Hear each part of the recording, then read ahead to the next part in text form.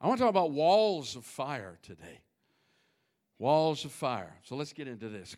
A couple of years ago, I don't know if you remember me preaching this. We got a whole series on this, and we talked about canoeing in the mountains. Remember that message?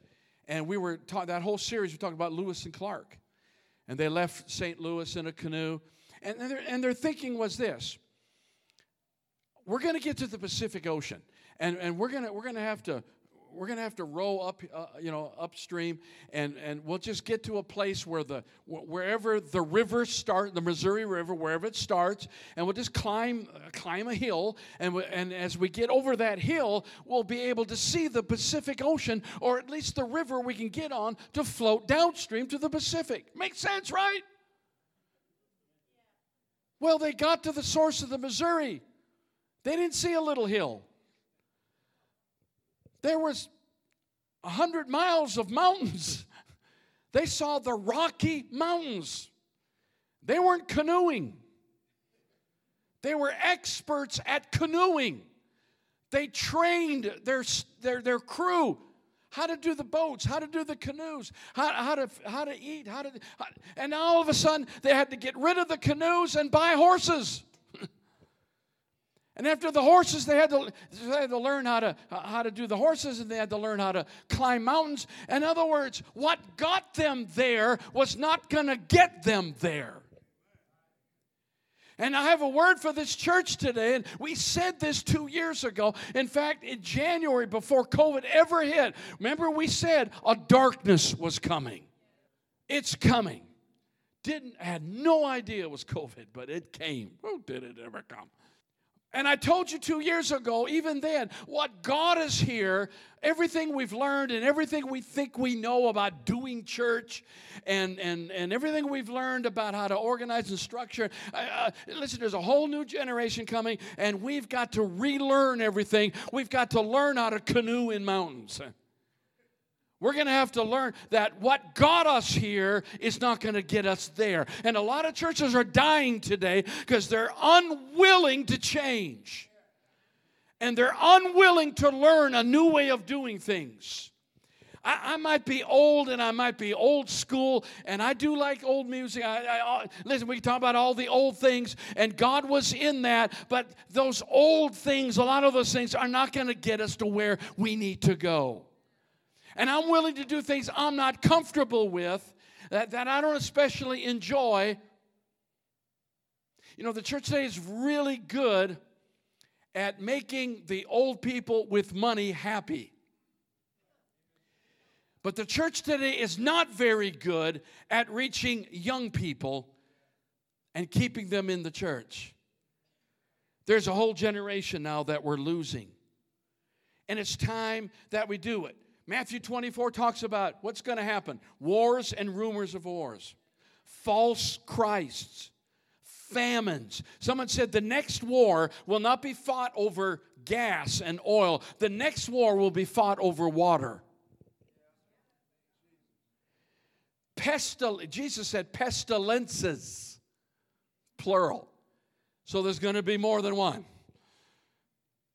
You say, oh, this COVID's terrible. No, you don't know terrible. What if we had a plague like the Black Death in the Middle Ages?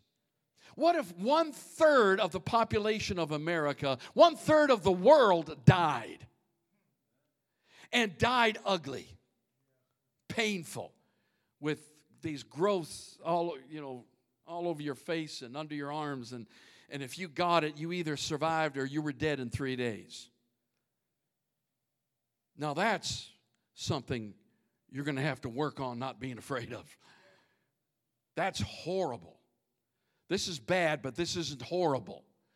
How many know this might be just the practice for, I don't mean to be negative or scare you, but it could be a lot worse than this. Lawlessness. The Bible said that because of lawlessness, the hearts of many are going to grow cold. There's going to be a falling away, and we're seeing it. Pastor, it's this. People say, the vaccine is the mark of the beast. No, probably not. Oh, some of you believe it. Okay, I'm sorry.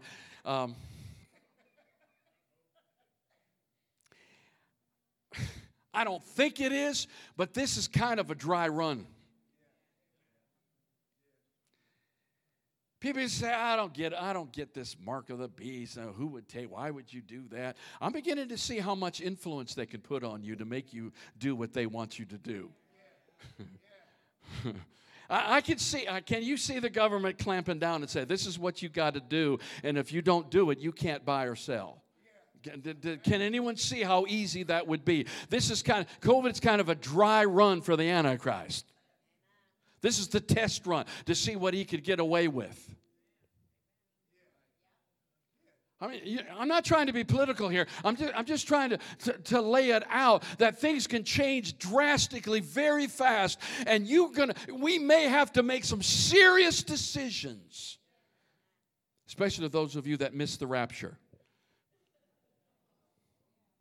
How many are ready for the rapture right now? Okay, for those of you that didn't raise your hands, come to the altar now.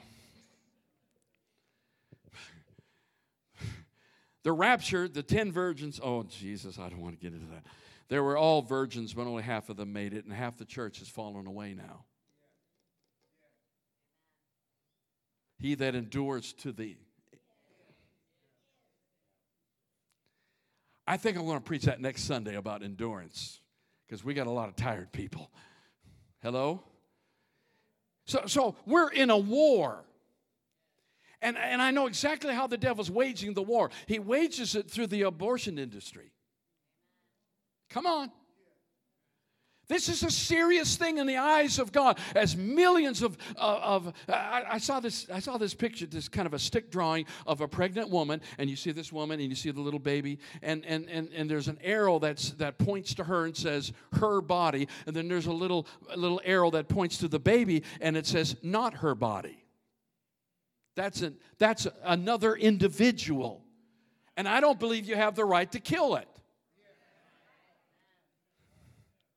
How many know that's not political? That's Jesus. And I believe there are consequences to that blood. I remember something Abraham Lincoln said, I think it was his second inaugural, and he got up and he was talking about the Civil War. It was almost over. And he said this about slavery, okay? He said this about slavery. This is so interesting to me. But he said, the cost of the blood from the whip is now being paid for by the blood from the sword. 700,000 people died in the Civil War. Can you imagine? In a much smaller population.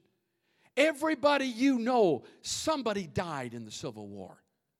700,000. Those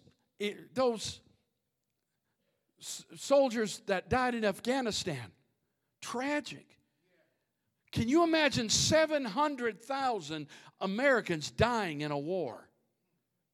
More people died in the Civil War than World War I, World War II, Korea, Vietnam, and all the other wars combined.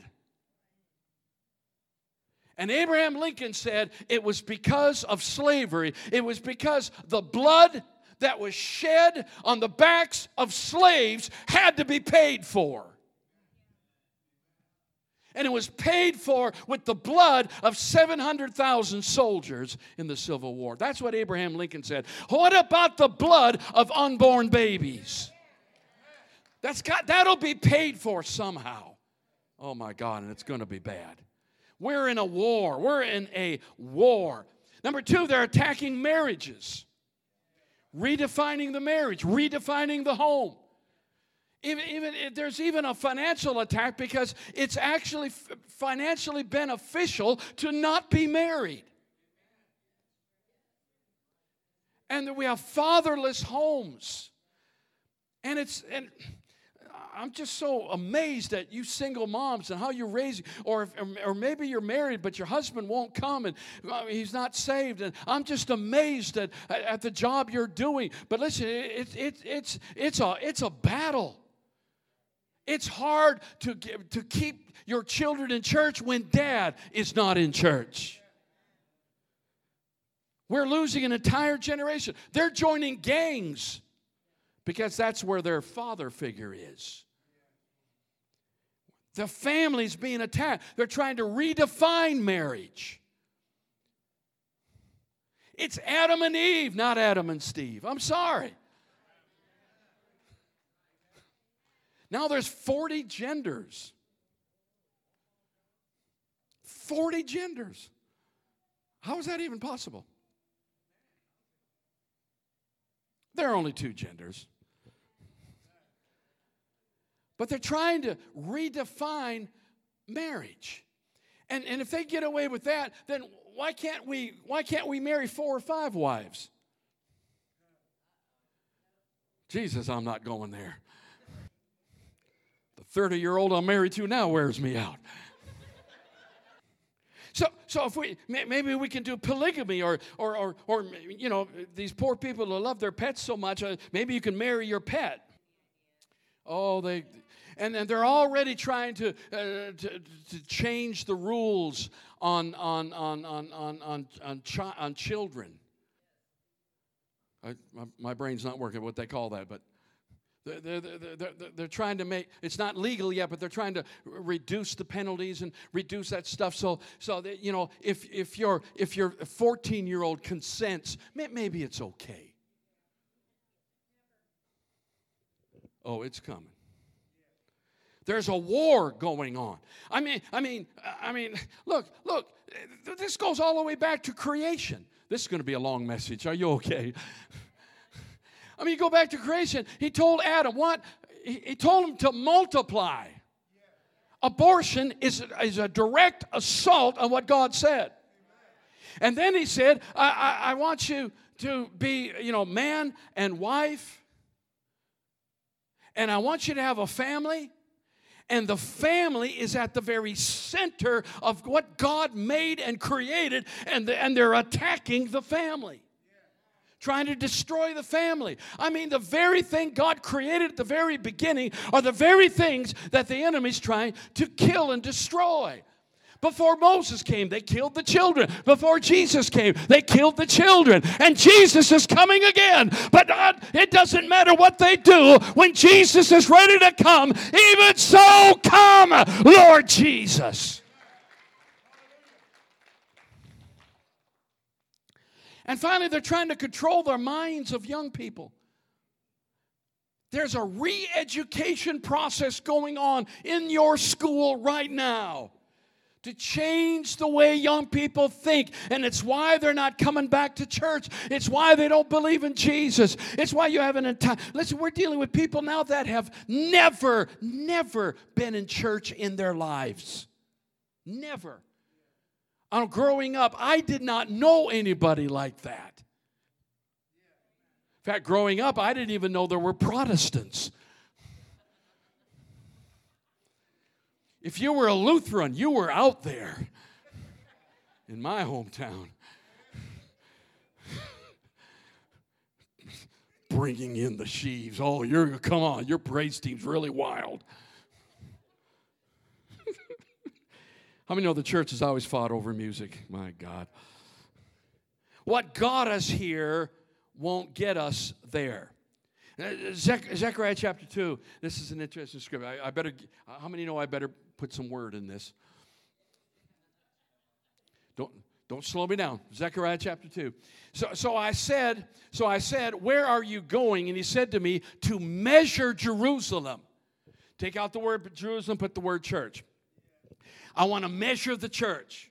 I want to control the church. I want to understand how to do church. So I want to see what its width and what its length. And there was the angel who talked with me going out, and another angel was coming out to meet him, a vision he had, who said to him, run, speak to this young man. We need the Holy Ghost to speak to some young pastors. Go speak to this young man, saying, Jerusalem, the church shall be inhabited as a town without walls. I'll preach it. Because of the multitude of the men and livestock in it. In other words, quit trying to build walls because you can't contain what God's about to do. Oh, there's more to it. For I, says the Lord, I will be a wall of fire all around her, and I will be the glory in her midst. We've got to stop building walls and say, this is all God does. This church is not measured by just what goes on Sunday morning. My vision for the future is to quit building any more walls. Listen, I'm too old to build anything.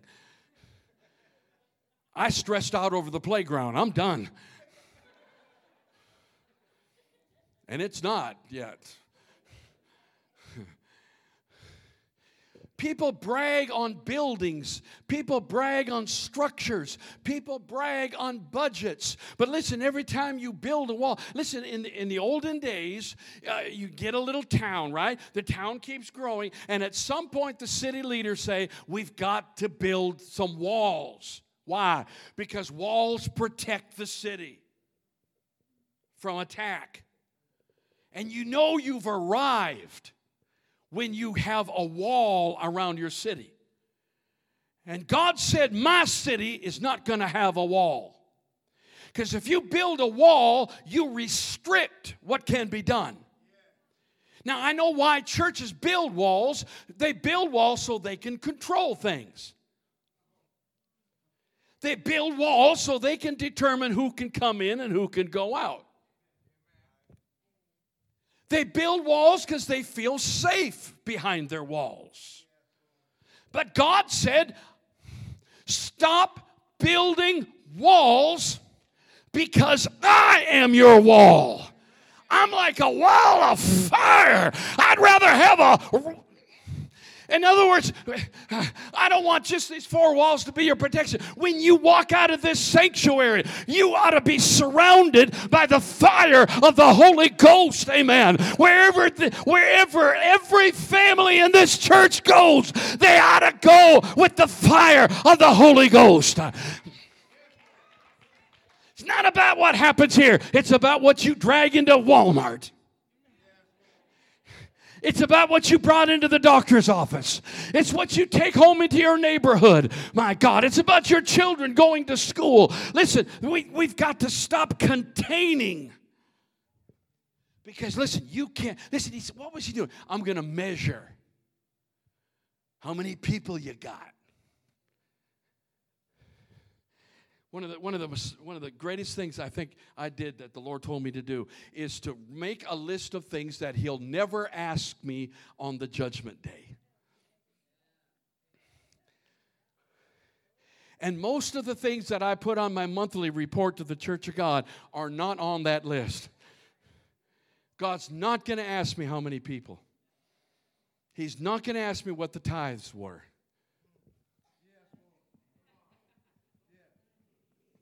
He's not going to ask me how big the sanctuary was. He doesn't care how many are in the seats. He doesn't care how many are seated. He wants to know how many went.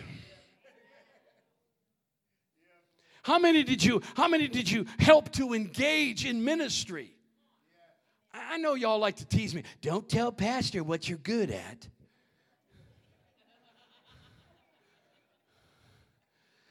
He'll put you to work. Listen, I'm not trying to get a job done. I'm trying to engage you into your destiny. I'm trying to put you to work for Jesus. I'm not trying to get something done. Oh, we got to put somebody in the 2- and 3-year-old class. No. Who's called to teach children? And let's let them teach children who can sing, who can move, who can do that. My God, whatever God's called you to do, I want to release you to do what God has called you to do. That's all it is. That's why the job doesn't have to get done all the time. We're trying to train people. Now, so we can't measure what God wants us to do. And number two, we can't contain what God wants to do in walls. And number three, it's not about controlling everything. I mean, they teach you that in preacher school. You got to stay under control. You got to keep everything under control. Listen, it's not about control. It's about covering. I'm not trying to control anybody. Actually, maybe it's easier to pastor that way. I'll just be pastor dictator, do it my way or the highway. And listen, it's scary to have this many people involved in the church. Church is much bigger than ours, have a much smaller group of people. But why? Because you can control it.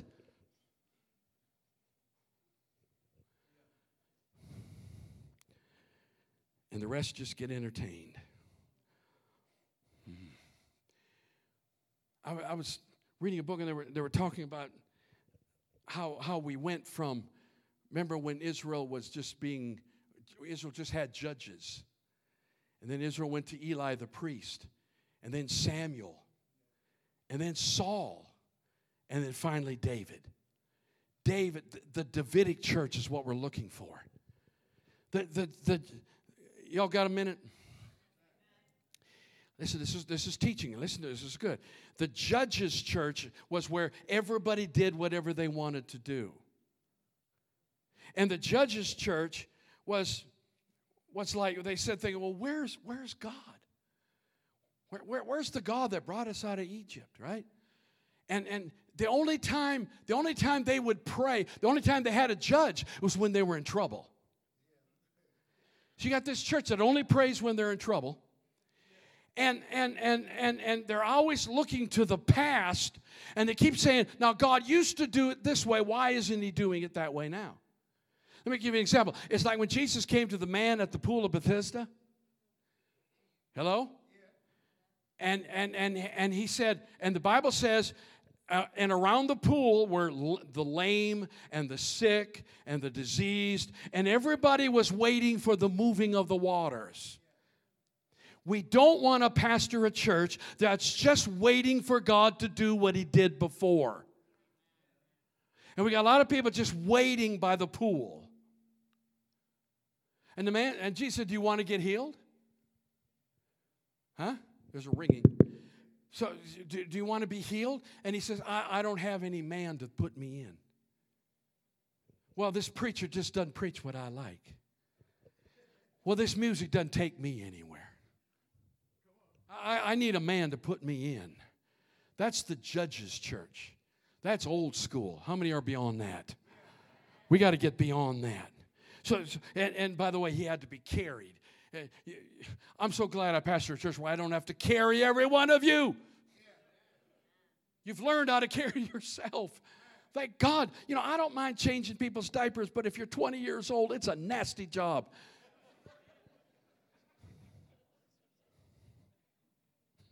Jesus. Then there's the Eli church. I call that the y'all come church. We just sit there and say, well, they know where we're at. We're not that kind of church. Why did I call it the all come church? Because Hannah, I guess Hannah didn't think her prayers could be answered anywhere but in church. She waited till she got to church to pray for a son. Now, I'm not saying good things don't happen in church. Yeah, great. I mean, she had a son. She had Samuel. But you don't have to be in church. We got to get out of the four walls and understand God's moving all over the place. In fact, God would rather move in the marketplace than in the church place. Especially nowadays because they aren't coming. I drive through the city and I see these signs, revival. Yeah, they're just pouring in. They think just putting a sign out there, revival tonight, 100 people are going to show up. Oh, I saw your sign. Nobody's coming. It doesn't work like that anymore. This isn't a y'all come church. This is you need to go church. In fact, Jesus says go. He didn't say come. We got to go. Number 3, then there's the Samuel church. Now, Samuel was a prophet, and Samuel was a circuit preacher. He went all over the place, and wherever he went, people go, ooh, the prophet's here. It's kind of like these 5-star evangelists. It's like these TV preachers. Come on. People are sitting at home now because they got TV preachers to listen to. There are people whose mindset is, I'm just going to go where the glory is. not where God wants me. Do you believe, how many know in our 40-year history there's been just a couple weeks where we struggled? That's a joke.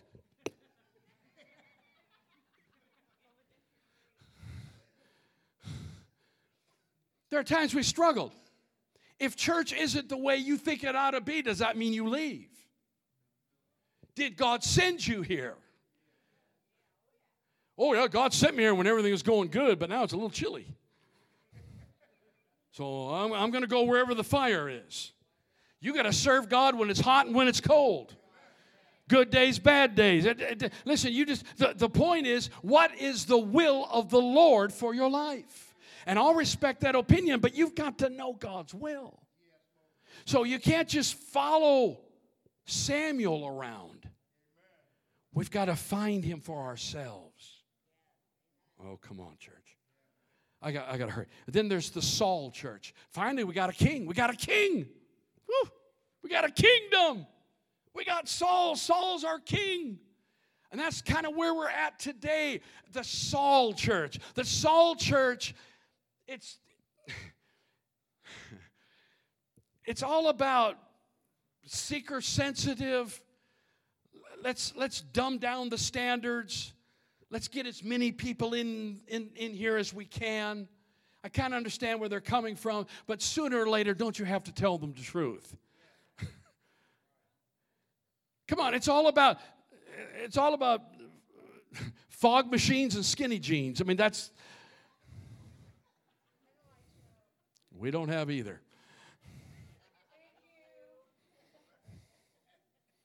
Not so much. It's all about performance. There are pastors that literally are stressed nearly to death over their Sunday morning service. They're stressed that someone will be off key. They're stressed that someone will say the wrong thing. Ever been to a church where someone says the wrong thing and everyone goes, we say the wrong thing, we go, ah! I mess up, it's the church joke for the whole week. How many know we don't get stressed around here? It's whatever God wants to do. Come on, church. I don't have to hit a home run every Sunday. Or at least an RBI.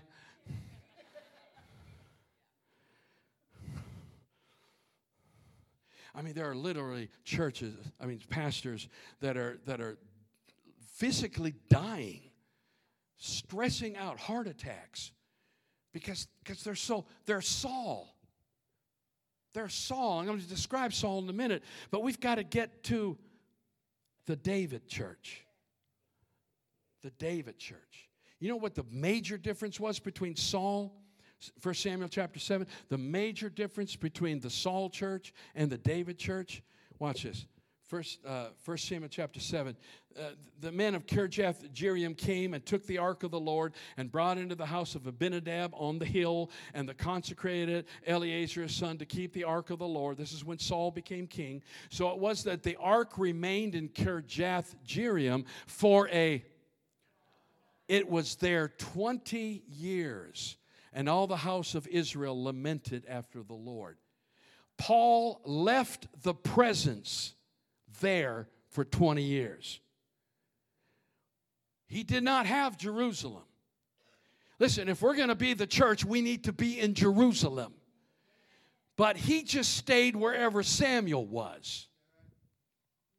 Let's just stick close to what works. Come on.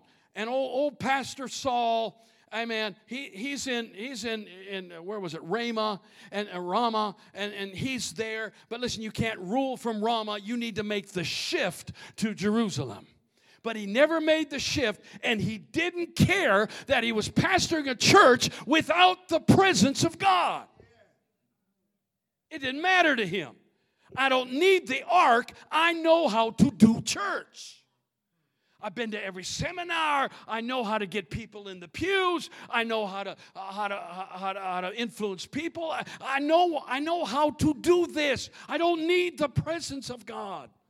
You can be completely ignorant of all those things and have the presence of God, and you will always be successful. This is kind of the perfect size church where we have resources, but at the same time, we're experiencing the presence and power of God. And if there's no presence here, what in the world are we coming together for?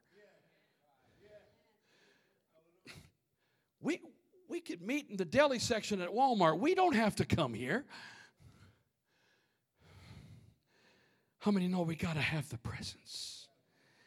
Saul was the right man. He had the right anointing. He was king at the right time. But even though he had the right anointing, he had everything he needed except the presence. Hi, this is Misty, Administrative Assistant to Dr. Bruce Philippi from Journey Life Center. We would like to take this opportunity to thank you for listening to part 1 of Walls of Fire. We will have part 2 next Sunday. So please feel free to visit our website at journeylifecenter.org to hear the full sermon or past sermons. You can also visit our YouTube channel or our Facebook page. And if you would like to visit Journey Life Center, it's 2578 Spring Mill Road, just past the college campus. Thank you and have a blessed day.